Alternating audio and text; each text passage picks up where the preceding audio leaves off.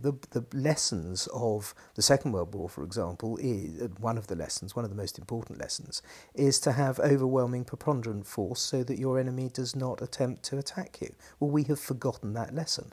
It's not that we're going to be fighting the last war as in, Germany's going to invade Poland and we're going to be on the same side as Russia. It won't be like that at all. But it's the lessons of each war that you have to learn, and the lesson of the Second World War seems to me absolutely clear, and we seem to have forgotten it.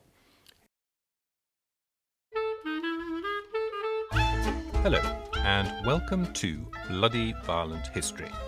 My name is Tom Ashton, and with my old friend James Jackson, we're going to talk about moments from history that tell us who we are, how we got here, and perhaps where we're heading.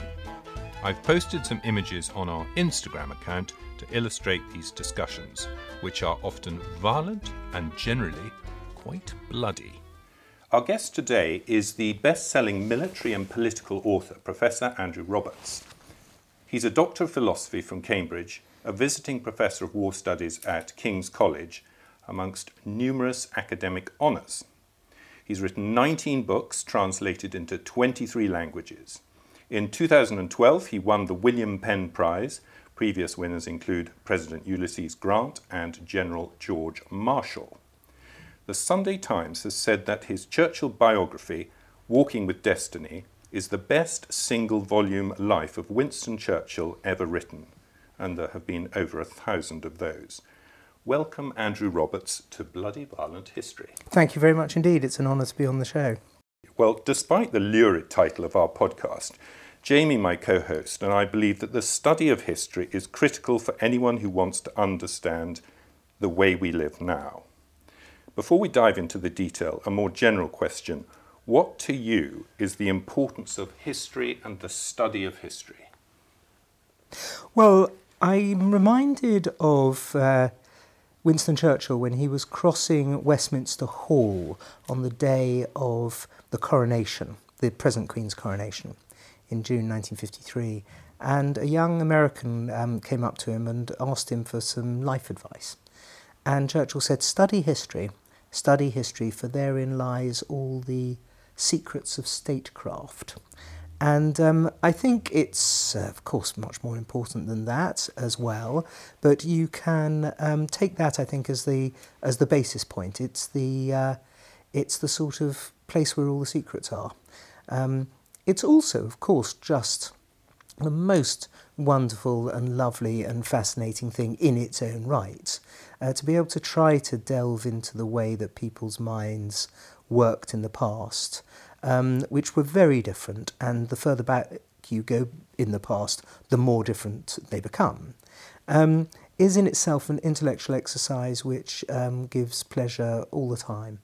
But nonetheless, it also does very much have a practical aspect. I'm a complete supporter in Neil Ferguson's concept of applied history. Right. Well, when I first conceived of this podcast with Jamie Jackson, we made an introduction to sort of tell people what we were going to do. And in it, we actually mentioned, I mentioned this fact that Winston wrote the biography of his ancestor Marlborough, the Duke of Marlborough. And in that process, he learnt a lot about how to deal with other nations, leaders of nations, and how to run coalitions. And that, to me, seemed to encapsulate the idea of the importance of history.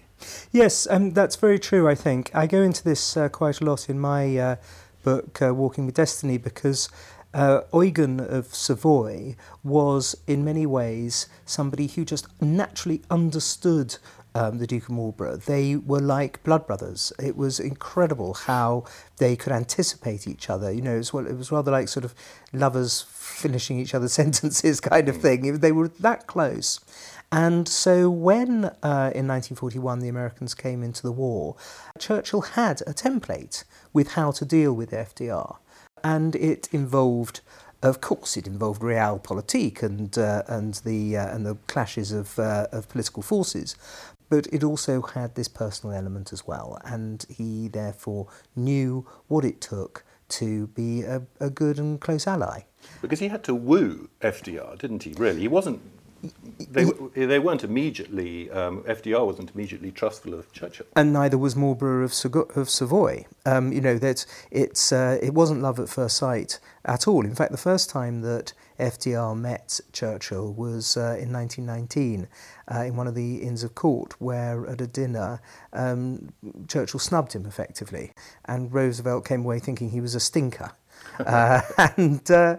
And so by the time that they met the second time on the USS Augusta in Newfoundland, once the Americans really did look as though they were going to be coming into the war in August 1941, it was very much, as you say, a wooing process. And Churchill made 2 or 3 funny sort of sexual metaphor gags about how no mistress has ever studied the whims of her master more than I studied those of FDR. And there was another very good one. Once the Americans were in the war, 4 months later, at the time of Pearl Harbor, a general came to him and said, we must worry about the Americans doing X, Y, and Z.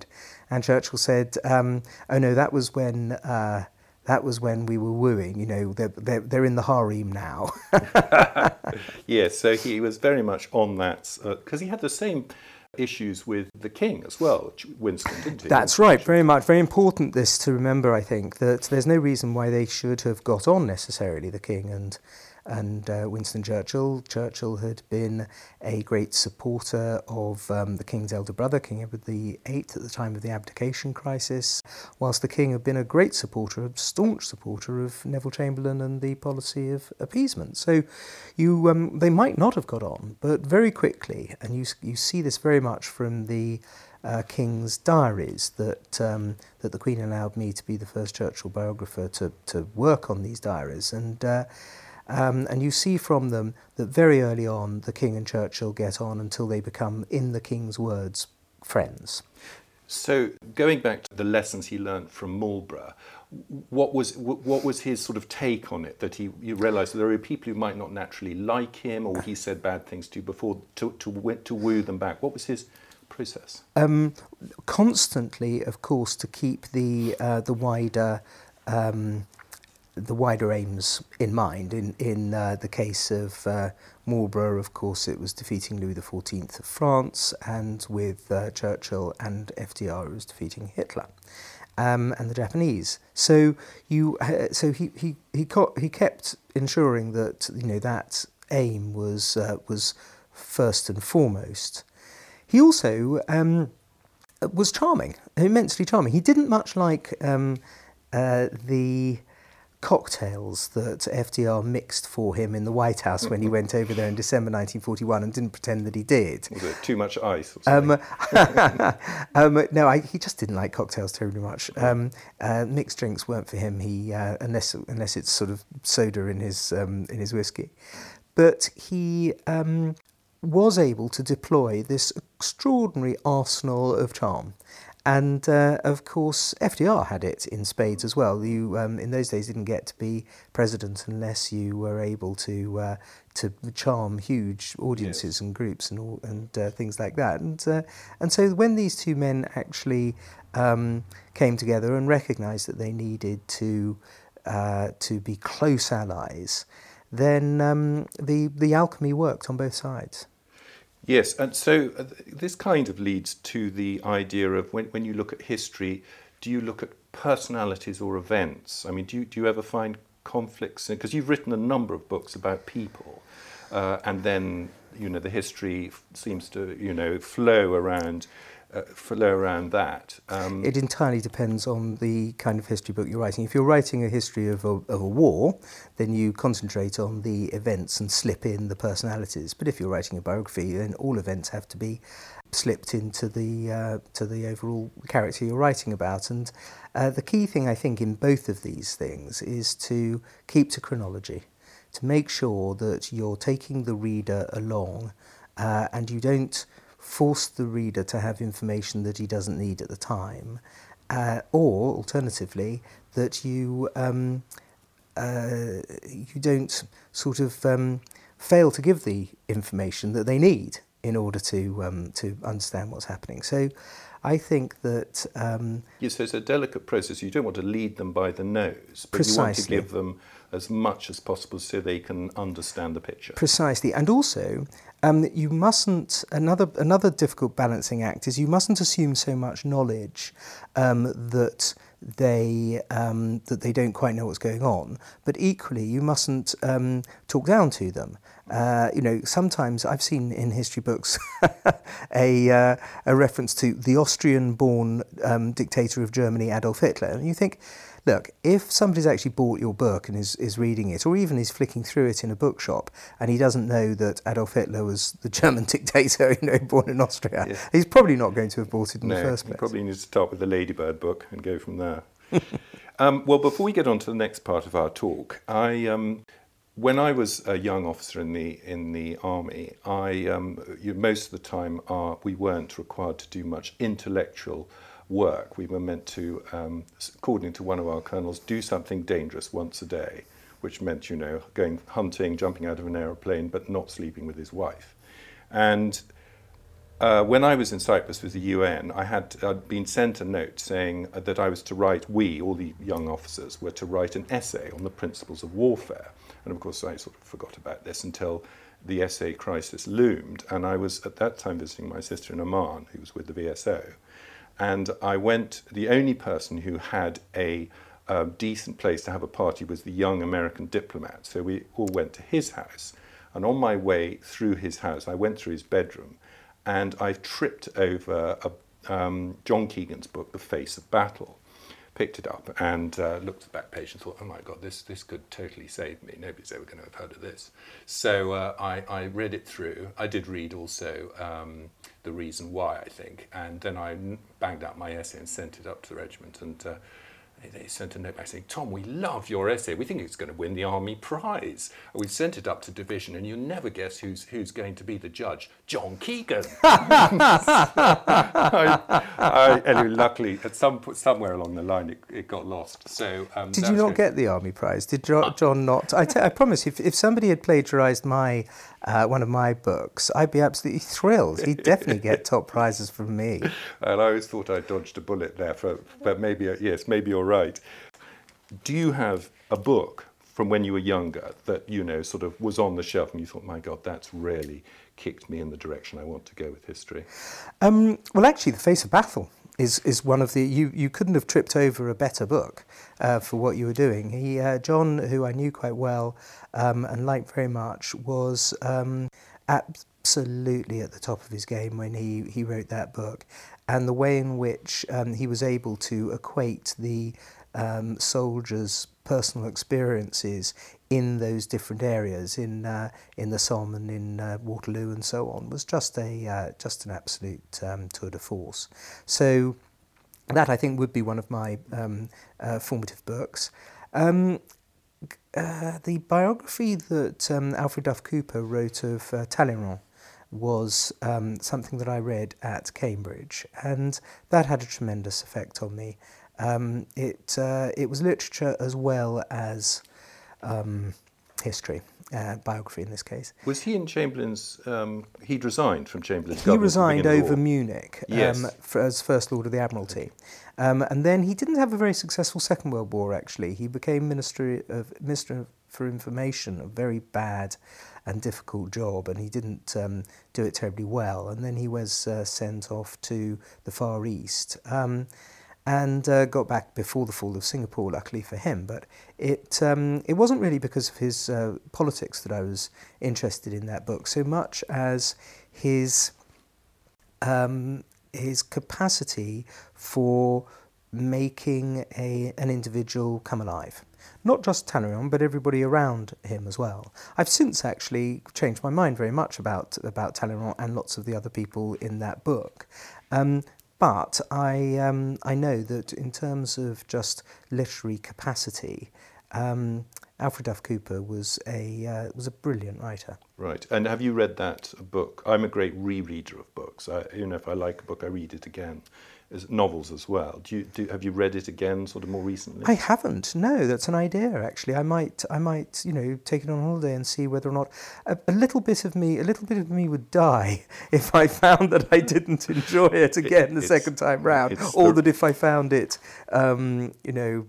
golly, no, I'm not. Maybe I prefer to have the memory of it than to revisit. Yes, it's a definite risk. Yeah. Okay. Well, on to your books.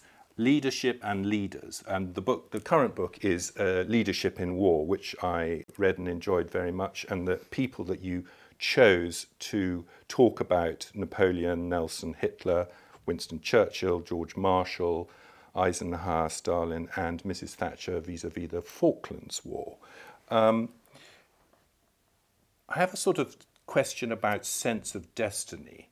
Why are some men and women driven with a sort of sense? Are they driven with a sense of destiny? Some are, some aren't. I think the majority of the people that I chose for Leadership in War were. Napoleon very clearly was. He believed in his star and spoke about destiny as a form of providence, which is a little bit luck, but something more than that as well. There's almost a spiritual element to it.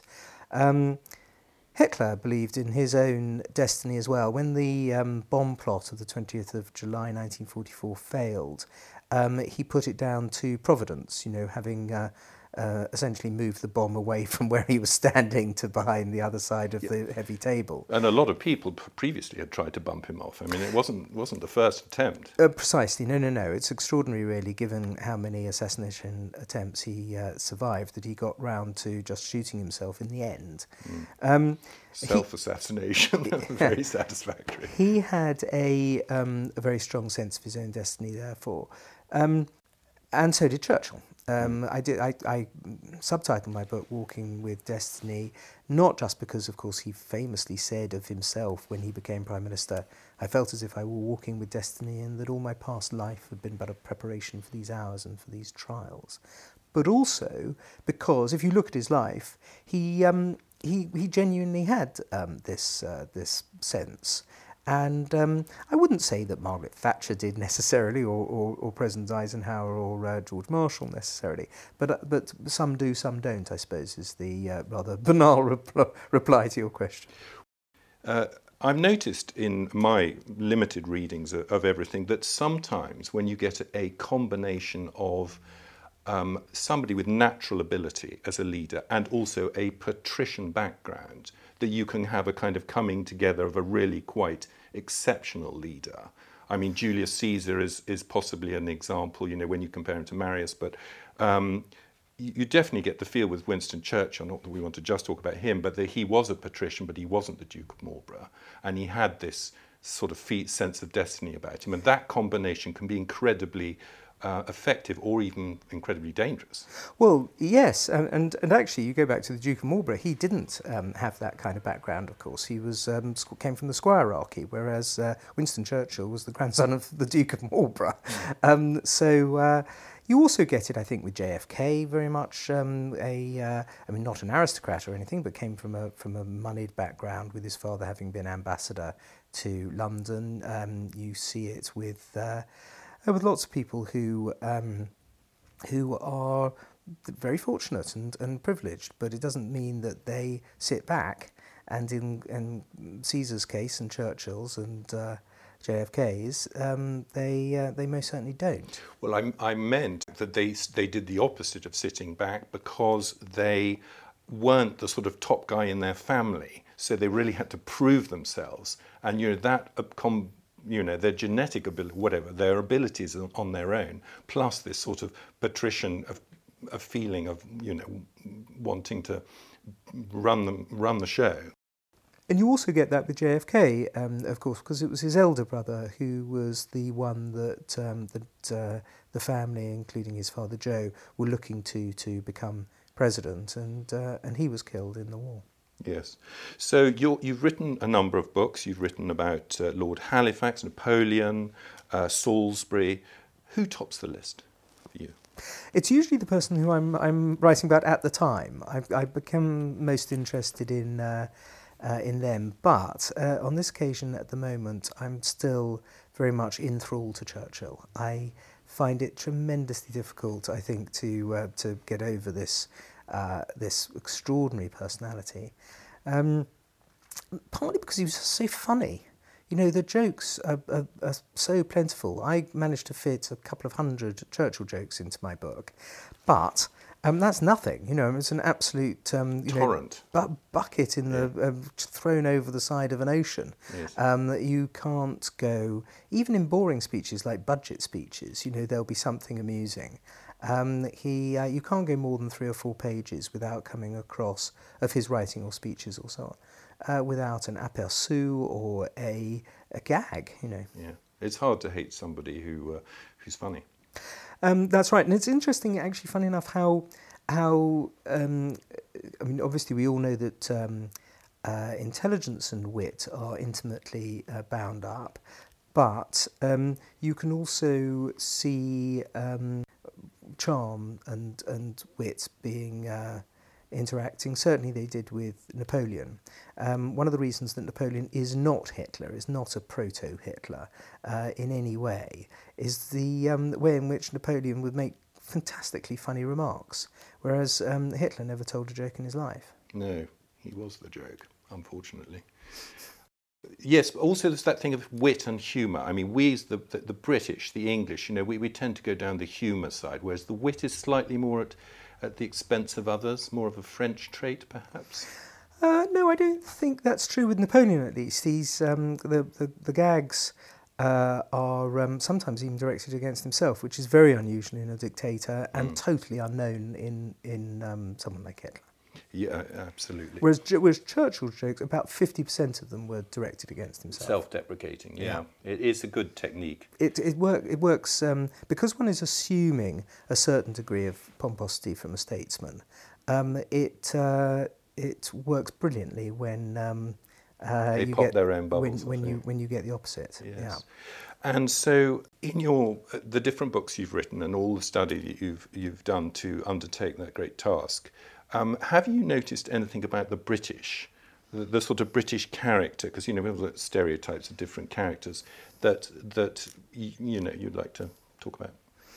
Not really. No, I ought to, I suppose, by now have some kind of overarching theme of national identity that I have found, but actually it's a difficult one. You know, I keep thinking, I know a lot of people do, and in fact at some stage in your life you have to keep thinking about what we'd have done if we'd been invaded, and how we would have behaved if we'd been occupied by the Germans in the same way that the French and so many other people were. And I'm afraid I do see a lot of people in this country in 1940 collaborating. One prays and hopes that there wouldn't have been so many that they'd have been able to have held down the nation, but there would have been there always is a sort of fifth column of people who would be willing to help the invader. Well, like I suppose Norway and the Quisling. Well, precisely. Yeah, there would have been British Quislings, and it's Sir Isaiah Berlin once told me it's the most vicious game an Englishman can play is to try to identify the kind of people who would have worked with the Nazis. But I'm afraid that we would have found people to have put the Zyklon B into the gas chambers in this country just as much as happened in other countries. Although when you think about, you know, the mocking, even P.G. Wodehouse mocking the black shorts and all of that, I mean, we weren't taken to the same extent by the idea of these people stomping around. You know, we had Mosley, but I mean, most people in the country ridiculed it. Yes, because we have first past the post politics in this country and not proportional representation, thank God, it meant that the British Union of Fascists never won a by-election, and Mosley never got into Parliament under his own fascist banner. Yes, and once these people winkle their way in and they get to the top, you can't get them out. Precisely. I mean, I don't think that they'd ever won a general election, but and I'd like to maybe qualify something I said earlier. I mean, I don't think that there would have been as many fascists willing to run the death camps in this country, but you don't need many to do it.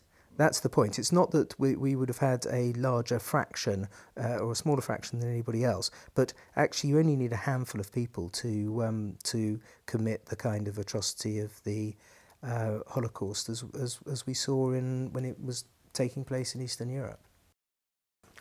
In your book, your recent book, Leadership in War, you talk about quite a lot of factors that go into what it takes to be a leader. I mean, I went through, they're fairly well listed in the Napoleon section, about 20 different things, and trying to sort of narrow it down to the bloody violent history element. Some of them are ruthlessness, decisiveness, nerve, compartmentalization, discipline, and calm of being able to keep your nerves under control in tight situations. Of those, there are a lot of factors. What are the standout ones? Well, I think compartmentalisation is a standout one, actually, to be able to concentrate entirely on the job in hand, but also have the capacity to be doing lots of other things at the same time is something that I know I don't have. I can't do that. My wife tells me that's just because I'm male, yes, exactly, and that we therefore aren't capable of doing two things at the same time. But Napoleon was male, and he was, even during the time that Moscow was burning down, he was able to write the rules of a girls' school that he wanted set up in Saint-Denis. And as the opening salvo of the Battle of Borodino, as the Russians call it, Borodino as we know it, was starting, he wrote the rules and regulations of the Comédie Française. And this is the most extraordinary capacity to be able to move armies, fight battles, have the most extraordinary things going on. Can you imagine the cannonballs whistling around your ears? And yet to be able to sit down and concentrate on something else because you have 5 minutes before you need to give an order. Write a menu for a dinner that's happening in a week's time or something. Well, there's one point where he actually writes to the prefect of Genoa telling him to stop taking his mistress to the opera. Yeah, I know. And he does this in Russia, which is 3,000 miles, well over 1,000 miles away. Yes, extraordinary. Maybe it's a way of actually taking away some of the stress of situations. I mean, we think it's a sort of superhuman, it sounds like a superhuman ability, but in fact, when things are extremely stressful, to be able to plant your mind into another problem that's not actually important can be a sort of meditative process. Yes, I think that's possibly how it worked with Churchill. Churchill was able, during his time as First Lord of the Admiralty in 1940, also to be working on the proofs of his History of the English-Speaking Peoples, the first volume of that. And I think that was probably a sort of displacement therapy kind of therapeutic way of using time, yes. But I wouldn't say that that's the most important aspect of leadership, but I think it's one that does come up time and again. Margaret Thatcher also, of course, was able to do that, and so were several of the other ones who crop up in this book. Yeah, so that's the kind of, you have to have that to get anywhere, but actually to be a successful leader, you need some of these other, I mean, I'm thinking about the ruthlessness side of things, Churchill taking out the French Navy, or at Agincourt killing the prisoners, all these things. It's the moment when you have to... Yes, that's right. And with Napoleon, actually two of them happen in the same year, 1799, where Napoleon, of course, executes well over 1,000 Turkish, or at least Ottoman, artillerymen after Jaffa.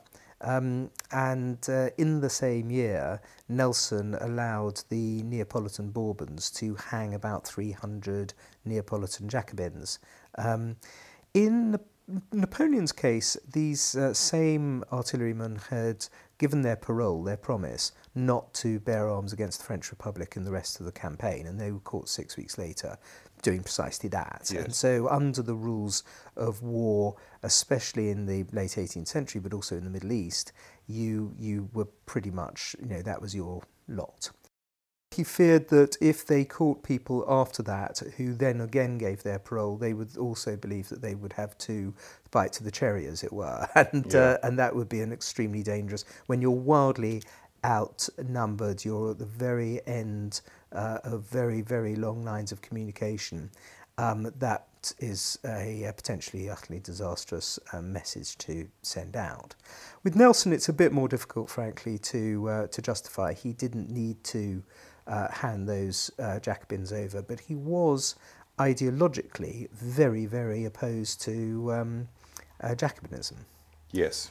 I'm afraid you've got probably one of your regiments about to clip clop. Oh, past how here. lovely. Yes, if you want, the drum horse. If you want to see them. No, I think we're probably untangling us from all these wires would probably be a mistake. But watch out, because it does mean that there's going to be the clip that clop noise. Does that matter to Will No, the listener hear that? No, Okay. we'll be all right. And anyway, it shows that we're in London. Yes, and, that's right. you know, And the lifeguards are. I used to tossing by. do the watering order in the morning, and it was one of the most entertaining things. And my parents lived in Chelsea. And Water ordering. it's called the watering order. It's the one in the morning where all the horses that are not involved in any major activity are taken out for an hour's exercise around the streets of London. It's lovely. And and they lead, the soldiers lead one horse, and then you go at the front. And on Christmas Day, I took the entire regiment, because I was a duty officer, to my parents' street, Assal Street, off King's Road. Oh, lovely. And I lined them along the road, because it was all silent Yeah. and early in the morning. And then I got the trumpeter to blow Reveille. And everybody came out looking, oh my God, what's happening? And then, of course, Stunning. they brought out the mince pies. Yeah. Anyway, the next year, the colonel insisted on coming along as well. Right. Anyway, so you wrote about in your leadership in war book about 10 people. Is it 10? I counted 9. 9. Or 10? 9. Who didn't make the list? Oh, hundreds of them didn't make the list, of course. Who almost made the list? Again, any number of people. It was I didn't choose the people just on any kind of ordinary criterion at all. I did it entirely subjectively in terms of who I wanted to write about, or in this case actually lecture about, because these essays are based on a series of lectures that I delivered to the New York Historical Society. Mm-hmm. And so if I felt that I wasn't going to have anything particularly useful or new to say about George Washington or Franklin Roosevelt or, I don't know, Abraham Lincoln, then I didn't lecture on them. So I could have done any number of people. And I've had people come up to me and say, Greek people saying, why didn't you do Pericles or Alexander the Great and so on? And the answer is simply because I don't know enough about them to be able to put them between hardcovers. Yes, I mean, they're all very good examples. I thought Nelson was the only slight odd one out for me. Well, he wasn't a political leader, of course, which is one of the things. I mean, you could argue that neither was George Marshall, but I rather suspect, by the way, that I think Nelson, had he survived Trafalgar, by the end of the Napoleonic Wars, might have gone into politics in the way that Wellington did after Waterloo. He was an ultra-Tory, of course, and it would have been tragic for his reputation. We wouldn't have a Nelson's column to him, probably, had he gone into politics. So he, in terms just of his fame and glory, he died at the right moment. He did. Yes. Well, in fact, that's an idea that intrigues me, that military leaders becoming successful political leaders, because, Wellington is perhaps an example of a great military leader who wasn't very, very successful in politics. No, and neither was Ulysses Grant. He was actually a pretty dreadful president. He was not personally mired in corruption, but the people around him were mired in corruption. He got 2 terms, though, didn't he? Yeah, they all used to, and you had to be really bad not to in those days, rather than like today. Actually, the assumption is that you get 2 terms. Yes. So going from a military leader to do you think it's better that you're actually, I mean, Eisenhower is a very good example, I think you give in your book, that would he have been a great military leader, or was he really a politician cleverly leading very good very good military commanders who were under him. Yes, that's right. Well, I mean, of course, he was a great military leader in that Operation Torch was a huge success, and D-Day was a huge success. And ultimately, you must give the Supreme Allied Commander the credit for that, and also for adopting the broad front rather than the narrow thrust policy in Europe once they'd landed. The liberation of Paris and fall of France and so on. You know, these are things that Eisenhower plotted and planned. So I don't think you can take any of that away from him as a military leader. And he was a successful president. I mean, the 1950s, of course, America was a really a sort of supreme single superpower. Yeah, boomtown. Yeah. Absolutely.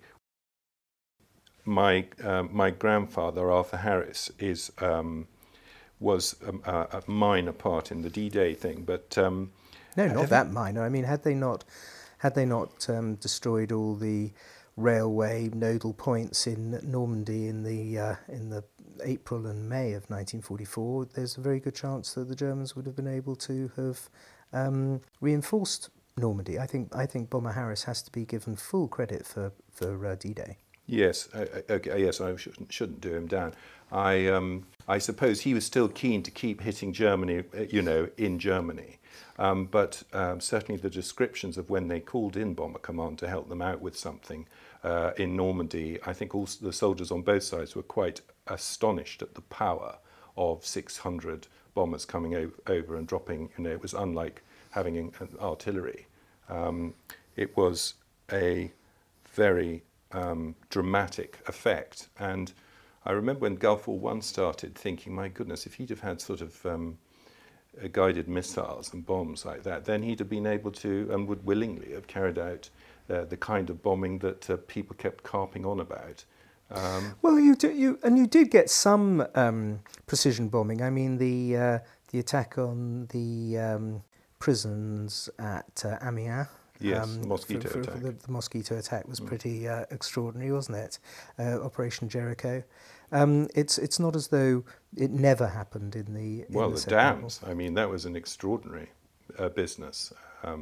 Whether or not it had a huge effect, it was an incredible bit of precision bombing. Well, and also extraordinary scientific engineering to be able to come up with a bouncing bomb is the kind of thing that you can do in wartime. But it would probably, the committee stage would have probably held it up, and the financing. Can you imagine? It would probably taken 10 years. Yes, he had a definite at the beginning of the war when he spent a lot of time trying to improve the craft, because he knew it was a terrible business. But at least if he could give them armour-plated seats or whatever it was. And there was a moment where the gun turret didn't swivel far enough, and he found an engineer not far from headquarters of Bomber Command, an engineering company, and he went along there and they designed him an improved gun bracket, and he ordered 10,000 of them because he knew that if he ordered 50, the ministry would make him pay for it, but with 10,000 they'd have to pay for it. And in fact, he used that company throughout the war and others. Well, he was a very talented interdepartmental warrior in the Whitehall sense as well. I mean, we were talking earlier about things that military leaders need to be, and left off that list, I think, in my 20 list in leadership in war, is the idea that they have to be extremely good at the bureaucracy and learning how to fight the bureaucracy and defeat the bureaucracy. Look at what Beaverbrook achieved as Minister of Aircraft Production. The ability to sort of work out how government works and to work it to your advantage is an important attribute in a war leader. And he also was quite good at going direct to Winston Churchill as well when he needed to. And you see that also, of course, with the Bletchley people when they're held up and they need resources. They physically go round, four of them, to number 10 and knock on the door and speak to the principal private secretary. Yes. Excellent. So, history. What can it tell us today? How can it inform us for the future? Golly, again, an enormous subject. Okay, well, maybe just narrow it down a bit. Is it better at predicting what won't happen?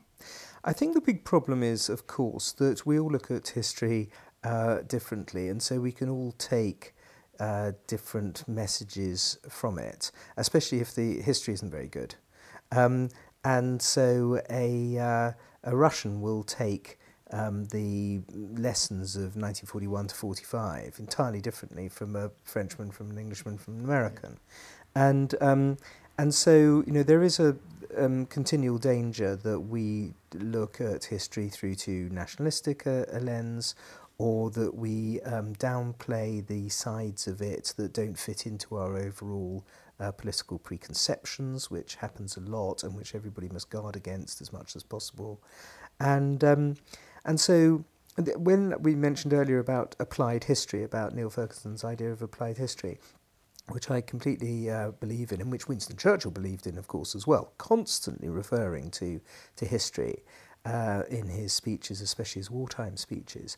I think it's also very important to make sure that it is the best possible history that we're referring to, and not just some old discredited piece of history that is not up to the latest methods.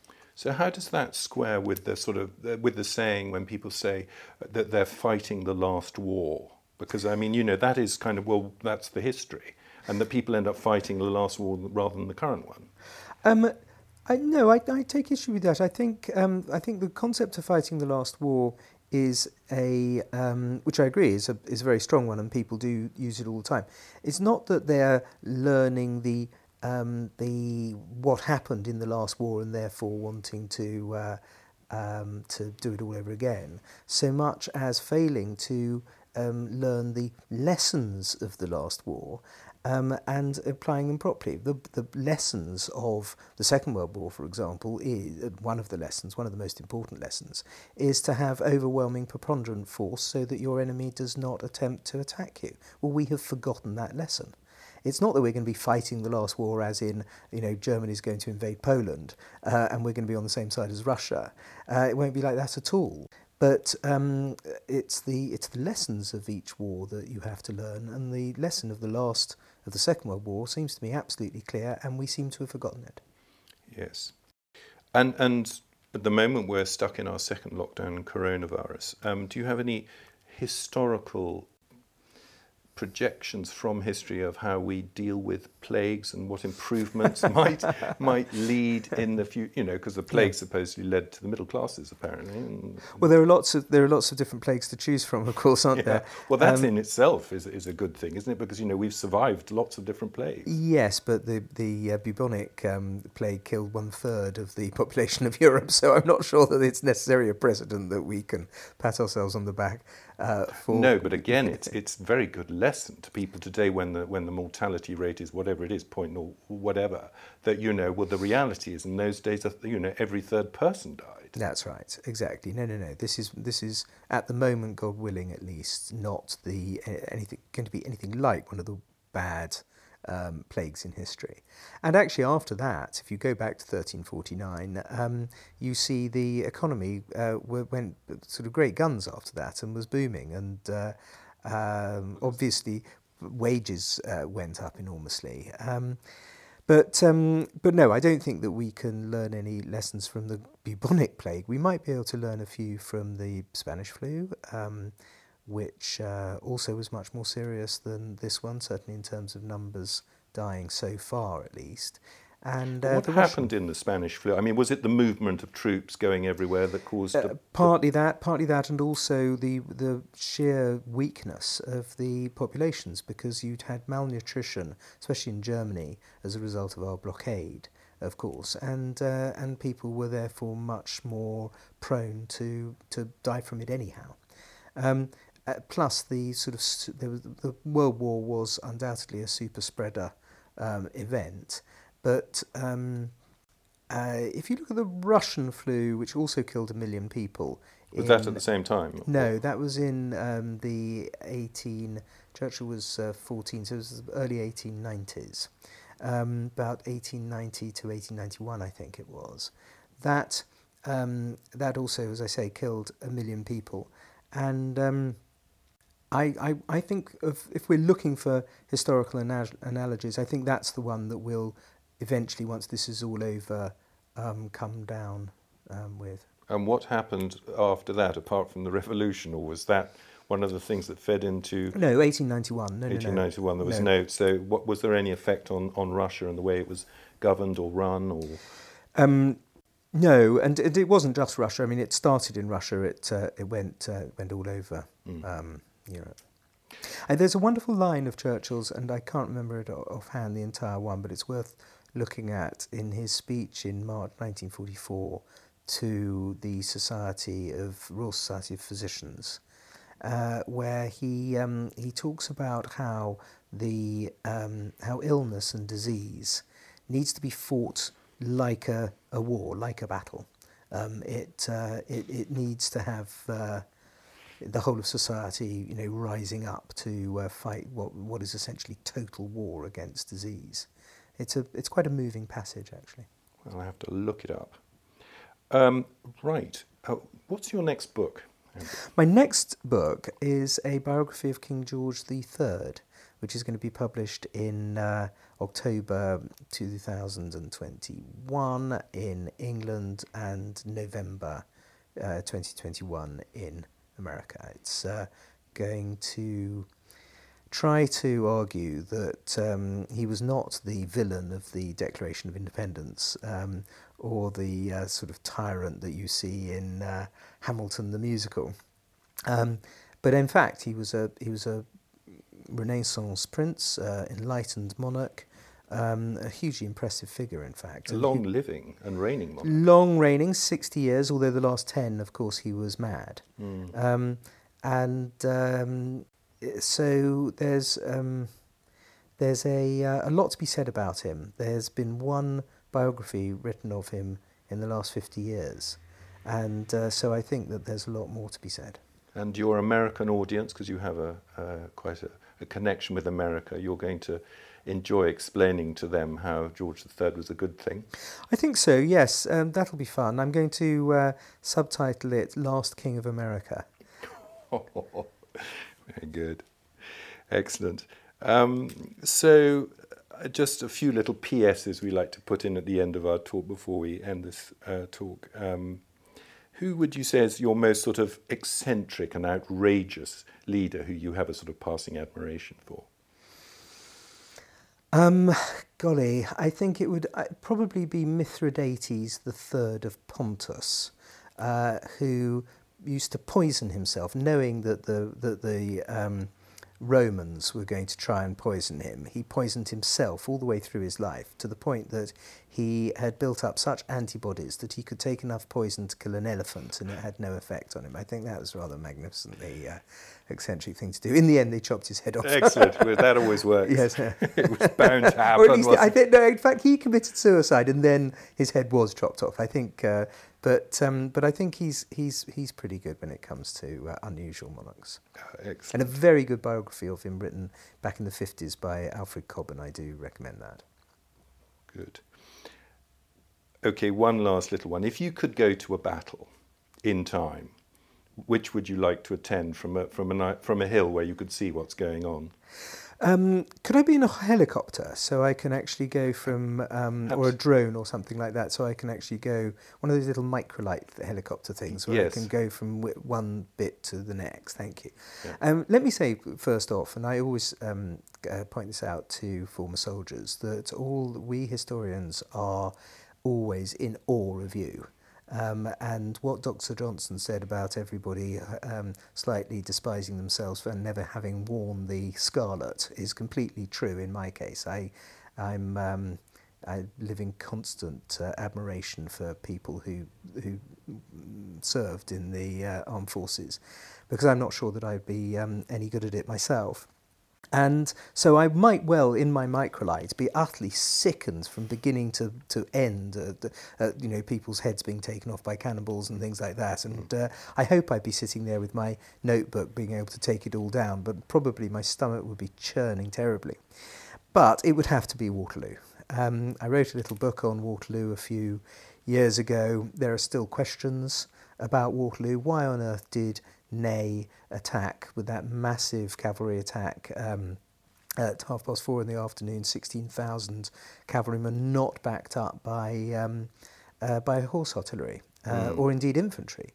Why did... Were they not on a reverse slope, so he couldn't really see the damage? No. By that stage, they knew exactly where they were. Right. And also that doesn't explain why you don't back it up with horse artillery, or even if there were reverse slopes. Yeah. You still need to expand and exploit the overall attack, like at Eylau, for example. Yes. I mean, he wasn't in his prime either, was he? Ney, by then. Well, no, that's true. He had PTSD effectively from the Russian campaign, but you'd be able to see from the microlight, I think, exactly what was going on, whether or not it's true that some small part of the cavalry attacked and then the rest of it went forward without orders.